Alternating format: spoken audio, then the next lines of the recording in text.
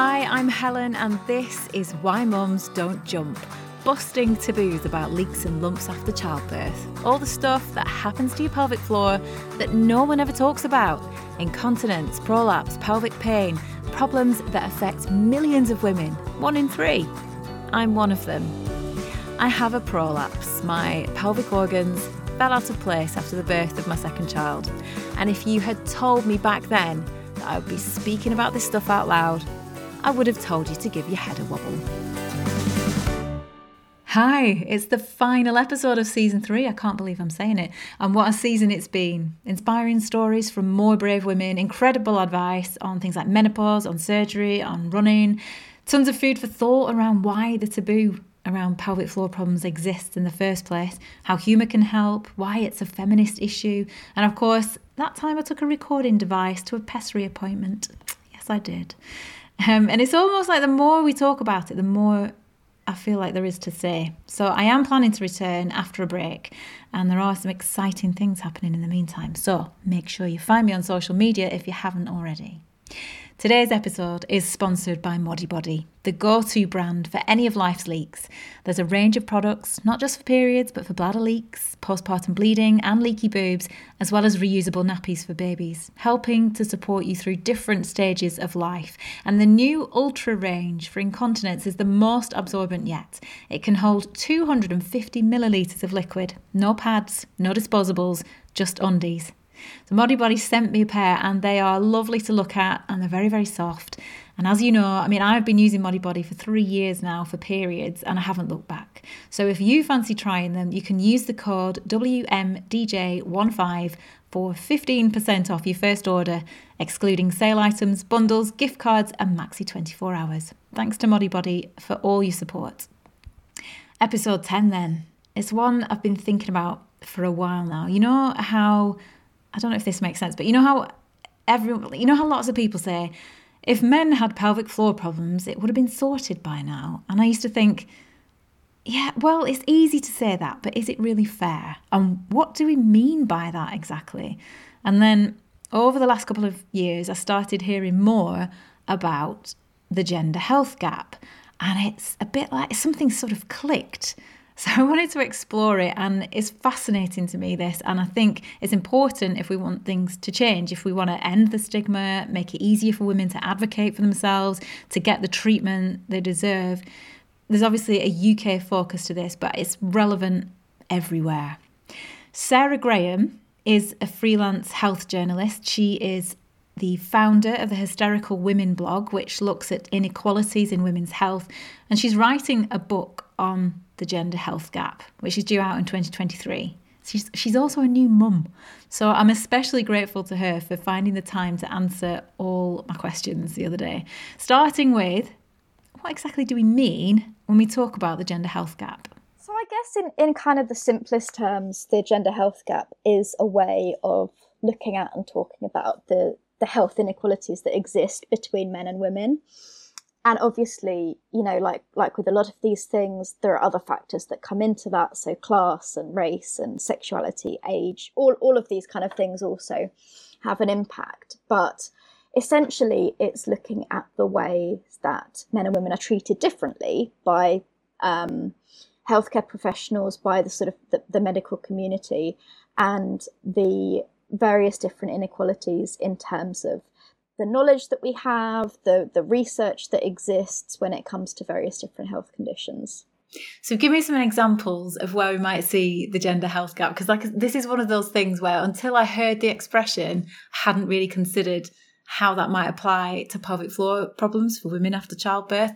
And after I did hear it, I was just like, aha, now I see what's gone on here. So give me some examples of where the gender health gap can be evidenced. Yeah, no, absolutely. I think there are loads of different examples, and what kind of got me interested in this is that I was writing about lots and lots of different health conditions, and hadn't necessarily kind of connected the dots like you say, but actually started seeing patterns coming up. So I guess the kind of big picture is, although we know that women have a longer life expectancy than men, they actually spend more of their lives in sort of ill health. And there are loads and loads of different examples. So, women not being taken seriously when they're in pain, you know, being offered antidepressants or anti-anxiety medication instead of pain relief. It's the fact that women are more likely than men to die of a heart attack because the care that they receive isn't as good. They're more likely to be misdiagnosed. You know, in the context of your work, it's things like that sort of attitude that childbirth injuries are just kind of part and parcel of being a mum, you know, that actually it's something we should just accept and put up with and suck it up rather than a medical problem that has solutions. So I think there are loads of different examples, and where I became really interested in this in my work was, you know, the fact that it's not just stuff to do with wombs and vaginas. It happens across everything, you know, heart attack care, mental health care. You see it in the menopause, you know, you see it in things like endometriosis and PCOS. So it really does kind of span the whole of healthcare in lots and lots of different ways, some more obvious than others. You know, and the more I talk about it, the more I kind of hear from women who, you know, sometimes it's just the really sort of insidious things that you just think nothing of at the time, but like a GP that's a little bit dismissive when you go to them with something that actually is having quite a big impact on your life, and they seem to not take it very seriously. You know, all the way through to the much, much bigger things like women being more likely to die from a heart attack, you know, like women not getting the care that they need for really, you know, serious, potentially life-threatening issues. So it's massive. And once you kind of, I think once you're aware of it, once you start talking about it and looking for it, you see it everywhere. That's certainly has been the case for me. That's exactly it. Before I had heard that expression, I knew there was something going on with pelvic floor stuff. I was like, why aren't people getting, you know, good enough care? Why are people sort of on these long waiting lists? Why are we not even going to the doctors about it? Well, maybe that's on us because we don't talk about it. Maybe that's kind of our fault. And I sort of internalized this idea of like, well, yeah, it is normal when you have a baby. We should just put up with it and get on with it. And it's only really in the last couple of years that I've been thinking like, hang on, no, that's not how it should be. That's not how it is.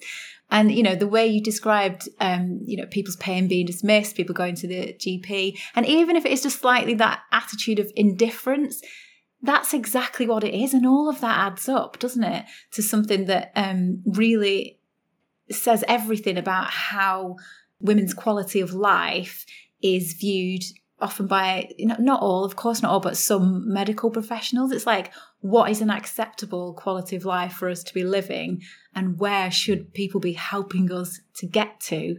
It's a hard question to answer in a way. Absolutely. And I think, you know, like you say, a lot of it is internal, you know, even before you go to the GP, there's such a sort of stigma and taboo around these issues that I think women have really internalized these messages that it's not something we talk about. It's not something that you need to trouble the doctor with, you know, it's something that you just have to deal with on your own and put up with. So, you know, I think it's not entirely on the medical professionals themselves. You know, I think that's where it gets so kind of tricky and so complex, is that there are so many different aspects to it from so many different angles. And a lot of it does start with us being too embarrassed or too ashamed or, you know, too traumatized, not wanting to kind of put ourselves out there. That's almost kind of the first step. And so if when you do take that step, you then have a dismissive GP, that's kind of the second barrier on that path. And so there are all these different barriers that can come up at different stages, whether that's things like really long waiting lists to see a specialist because the service isn't prioritised, there's not enough funding, there aren't enough specialists. You know, there are at kind of every step of the journey, there are these barriers, whether they're internal or external. And you're so right about that thing of seeing it everywhere as well. I came across a report the other day, and I don't know if you've seen this, but it was from the Royal College of Obstetricians and Gynecologists. It came out about a month or two ago, and it was talking about waiting lists for gynecology and how over COVID they've gone up by like 60%. And you might say, well, waiting lists across the board have gone up for all specialities, but not by as much as they have for gynecology. And the head of the Royal College was making the point in this article that this was about gender and it was about giving women's health low priorities. And I was like, here's someone who really knows their stuff going, this is like the only medical specialism that's unique to women. And look what's happened to the waiting list. That has gone to the bottom of the pile. So there's like something like 500,000 women on this waiting list for gynecology now.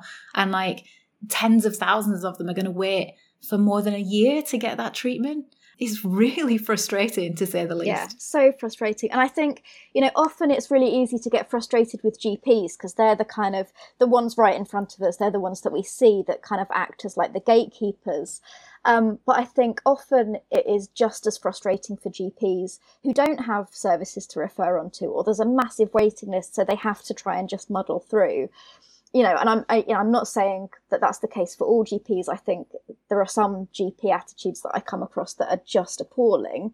But I think for a lot of GPs, it is really frustrating that they really want to help their patients, but they just can't because these issues go all the way to the top.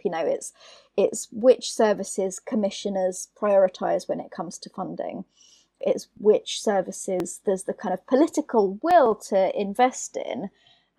So it really does go all the way to the top and trickles right down to the patient. Yeah, and then some of that, I guess, is down to I think you mentioned a lack of research. So the other eye-opening thing for me was Caroline Criado Perez's book, Invisible Women, and just kind of highlighting the fact that there's such low investment in research into women's health, and partly because women are seen as too complicated to research because of periods, because of hormones. Yeah, our hormones make everything complicated, right? Yeah, that's exactly why you need to be researching it. Yeah, no, absolutely. And again, that's something that you see a lot with conditions that primarily affect women. So, endometriosis is a really good example. It's the one that everyone always talks about, but it's also, you see it in things like ME/CFS, which isn't, it's not anything gynae related,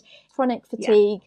Yeah. It's a really complex condition, but yeah, it's sort of best known for the kind of chronic fatigue and various different post-viral symptoms that go with it. It's for some people it can be really debilitating, but because it mostly affects women, most of the people who are affected are women, the research funding just isn't there. There's so much that we just don't know about it. And, even the guidance that GPs are given to follow has been based on bad evidence. So the guidelines on ME/CFS treatments were just recently revised to remove a treatment called graded exercise therapy, which had been in the guidelines for a very long time, but which, patients for years have been saying, actually, this does more harm than good. And when they've gone back and they've reviewed it and they've looked at the evidence, they've gone, actually, yeah, this does seem like it could be harmful. There's no evidence that actually it helps people. Or that evidence is not good quality enough that we can be recommending this. So stuff like that lack of research, it really does impact on patients' lives. Where has all this come from? What's the history to this gender health gap? Because it feels like I certainly feel like I'm only just waking up to it. But obviously it's been baked into the system from the start, right? Yeah, absolutely. I mean, I think, like I say, it's a really complex problem, and it goes back to sort of, thousands and thousands of years of sexism and living in a patriarchal society where you have systems that were set up by men, for men, that are run by men, for men. And, so almost kind of as far back as you can even imagine, men's bodies have been seen as the default. There have been all these kind of attitudes that still, I think, to some extent exist about women's bodies, like you were saying about hormones making us too complicated to study. This whole idea of hysteria, that women are kind of just, governed by our wombs, by our hormones, that we're irrational and that we can't be trusted to tell the truth about our own experiences because we we might be exaggerating, or we might, we're too led by our emotions rather than being able to sort of objectively report things. So, I think a lot of it comes from those attitudes to women, as a whole. And, if you look at things like reproductive rights, obviously, fairly closely linked actually to postnatal issues. Just this idea that women can't be trusted is really kind of inherent in the system. At the same time, then you've also, got, as we've said, this kind of male-dominated medical and research fields where the focus has been on men. It's been on men's bodies and conditions that affect men. And so the conditions that mostly affect women are neglected. There isn't as much research. We don't know as much about how women are affected by gender neutral issues. We don't know as much about the conditions that affect women more than men. So you've got kind of a bit of a double whammy, really, of sort of conscious and unconscious bias that has existed since forever, that, I think we've made some progress, but there is still a lot, particularly of the kind of unconscious bias that people don't necessarily realise they have, internalised. And then also those big gaps in medical research and knowledge. So they really kind of go together to make it very difficult for women in healthcare. Why do you think it does feel like we're suddenly waking up to this? I mean, obviously some people will have been talking about it for years, but certainly, we're seeing more about menopause, more about endometriosis, like you say. More people are getting a little bit more up in arms about demanding the right treatment for these things. Where do you think that's come from? Absolutely. I mean, I really feel that it has been building over the last few years, and a lot of my work has been following that. And actually, the book that I'm writing at the moment is very kind of focused on that sort of real kind of grassroots movement of, ordinary women, ordinary people talking about their experiences, whether that's, podcasters like you, or bloggers or writers, or, just people with an Instagram account putting posts up about their experiences. I think we've seen a real kind of movement build in the last few years around all sorts of different issues. And I think the more that those kind of separate movements, so there's been a bit of a menopause movement, there's been a bit of a pelvic floor movement, there's been a real big endometriosis movement, and all these kind of things have sort of come together, and people have started, I think, like me in my work, putting the dots together and going, oh, okay, so that woman's experience of the menopause is linked to that woman's experience of having a prolapse, which is linked to that woman's experience of having endometriosis. And there are all these sort of patterns that people are starting to notice and go, hang on, like that, this doesn't seem right. A few years ago, I started a blog called Hysterical Women, which was very much, based on bringing all of those things together, linking them. And because one of the things that I'd kind of noticed was I was talking to loads of women who had very different health issues, very different, conditions or symptoms or concerns, but the attitudes they were experiencing and the barriers that they were kind of bumping up against were the same. And so I started Hysterical Women kind of to make the point that all of these different women were having very similar experiences, regardless of what the health issue was. And what I found most fascinating and quite moving, actually, was the number of women who said to me, oh my God, I thought this was just me. I thought it was just me. All these women who, like we said, they've internalized this shame and this stigma, and they're going, my GP had told me so many times that there was nothing wrong with me that I thought I must just be going mad. Mm-hmm. And that's really heartbreaking, actually. But I think that what we have seen over the last few years is enough of those stories to kind of to build that momentum, and for women to start realizing it's not just me. I'm not just losing my mind. These things are all connected, and there are lots of complicated reasons behind them. And it's not necessarily that my GP is a misogynist who doesn't want to help, but that there's this massive problem that is blocking so many of us from accessing the care we really deserve. Yeah, you're spot on. And I've noticed exactly the same thing with the podcast and the Instagram, like the comments and messages that come back. 99% of them are, I felt so alone and now I don't. And just even that helps someone feel a lot better. It maybe empowers them to go and advocate for themselves, go back to the doctor, go back and get the help, because they know that that there's a community of people in the same boat. So we are sort of waking up to it, and it's not just, like you say, it's sort of grown out of these grassroots voices perhaps, but now also governments are taking note. My eyes nearly popped out of my head last year when I heard the Health Secretary then, Matt Hancock, talking about we have this healthcare system designed by men for men, and that we don't know enough about conditions that only affect women.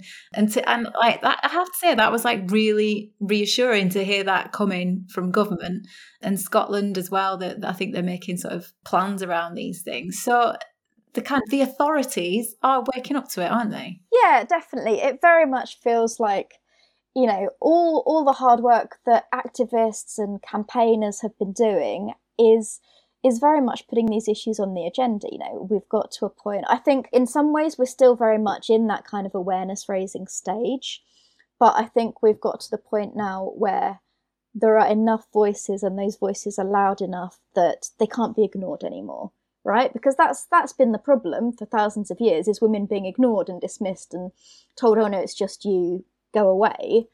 But there are enough of us now saying, we're not going to shut up, we're not going to go away, that government is having to kind of take notice, you know. So I think, again, with the medical community, we're seeing more and more doctors, midwives, nurses kind of engaging with these issues, you know, waking up to problems that exist within their industry, and sort of thinking, are there ways in which I'm complicit in this? Are there things I could do more to challenge my own biases, to reflect on my practice? So I think it has been really powerful from that perspective. I'm very keen to see what will come out of the consultation that the Department of Health put out last year. I think it's great that there's lots of stuff that seems to be happening. You know, in the last few years, we've had all-party parliamentary groups set up to talk about things like the menopause and endometriosis, and we've had reports into vaginal mesh and, you know, all the various different maternity scandals. You know, there's a lot of stuff that seems to be happening, and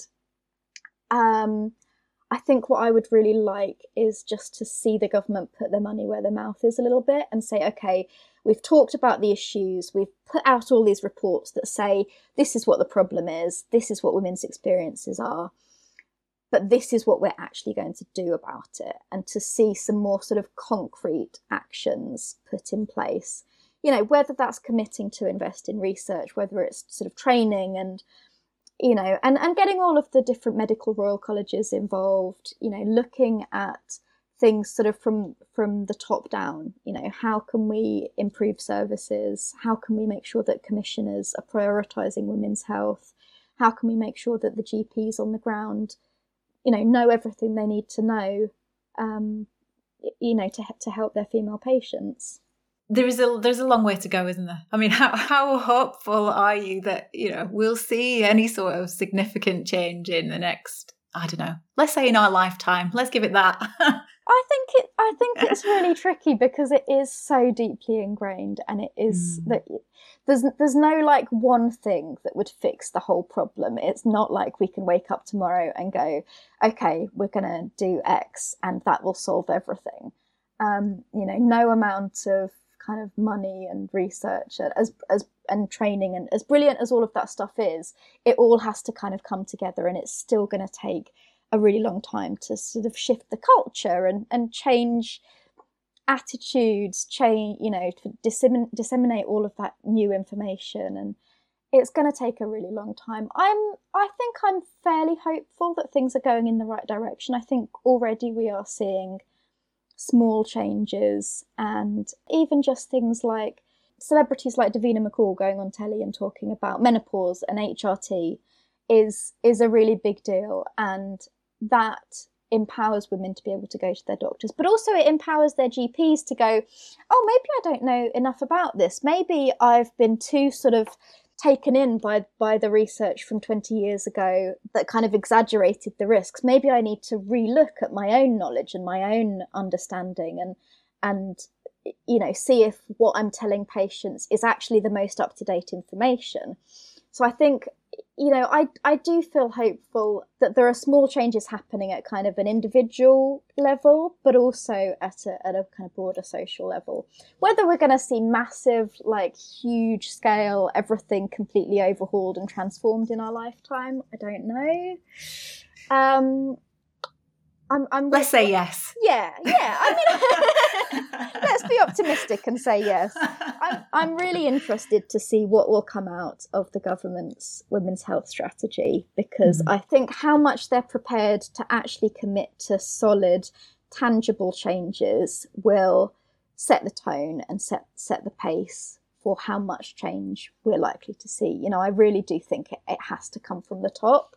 There's only so much. And there are brilliant GPs who are campaigning and raising awareness and going on telly talking about these issues.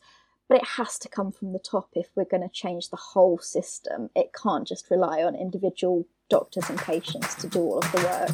And this is why we need to keep up these conversations. Thanks again to Sarah Graham, who's on Instagram. She is at Sarah Graham, that's all one word, then the number 7, and then the word writer, at Sarah Graham 7 writer. I'll put links to the Hysterical Women blog and some of the things we talked about in the show notes. And that's about it for now. I am still really proud of Why Mums Don't Jump. Thank you for listening, for sharing and for getting involved. Every time you tell someone or subscribe or follow the podcast, every time you review it, you are helping it to reach more women. So please keep doing what you're doing.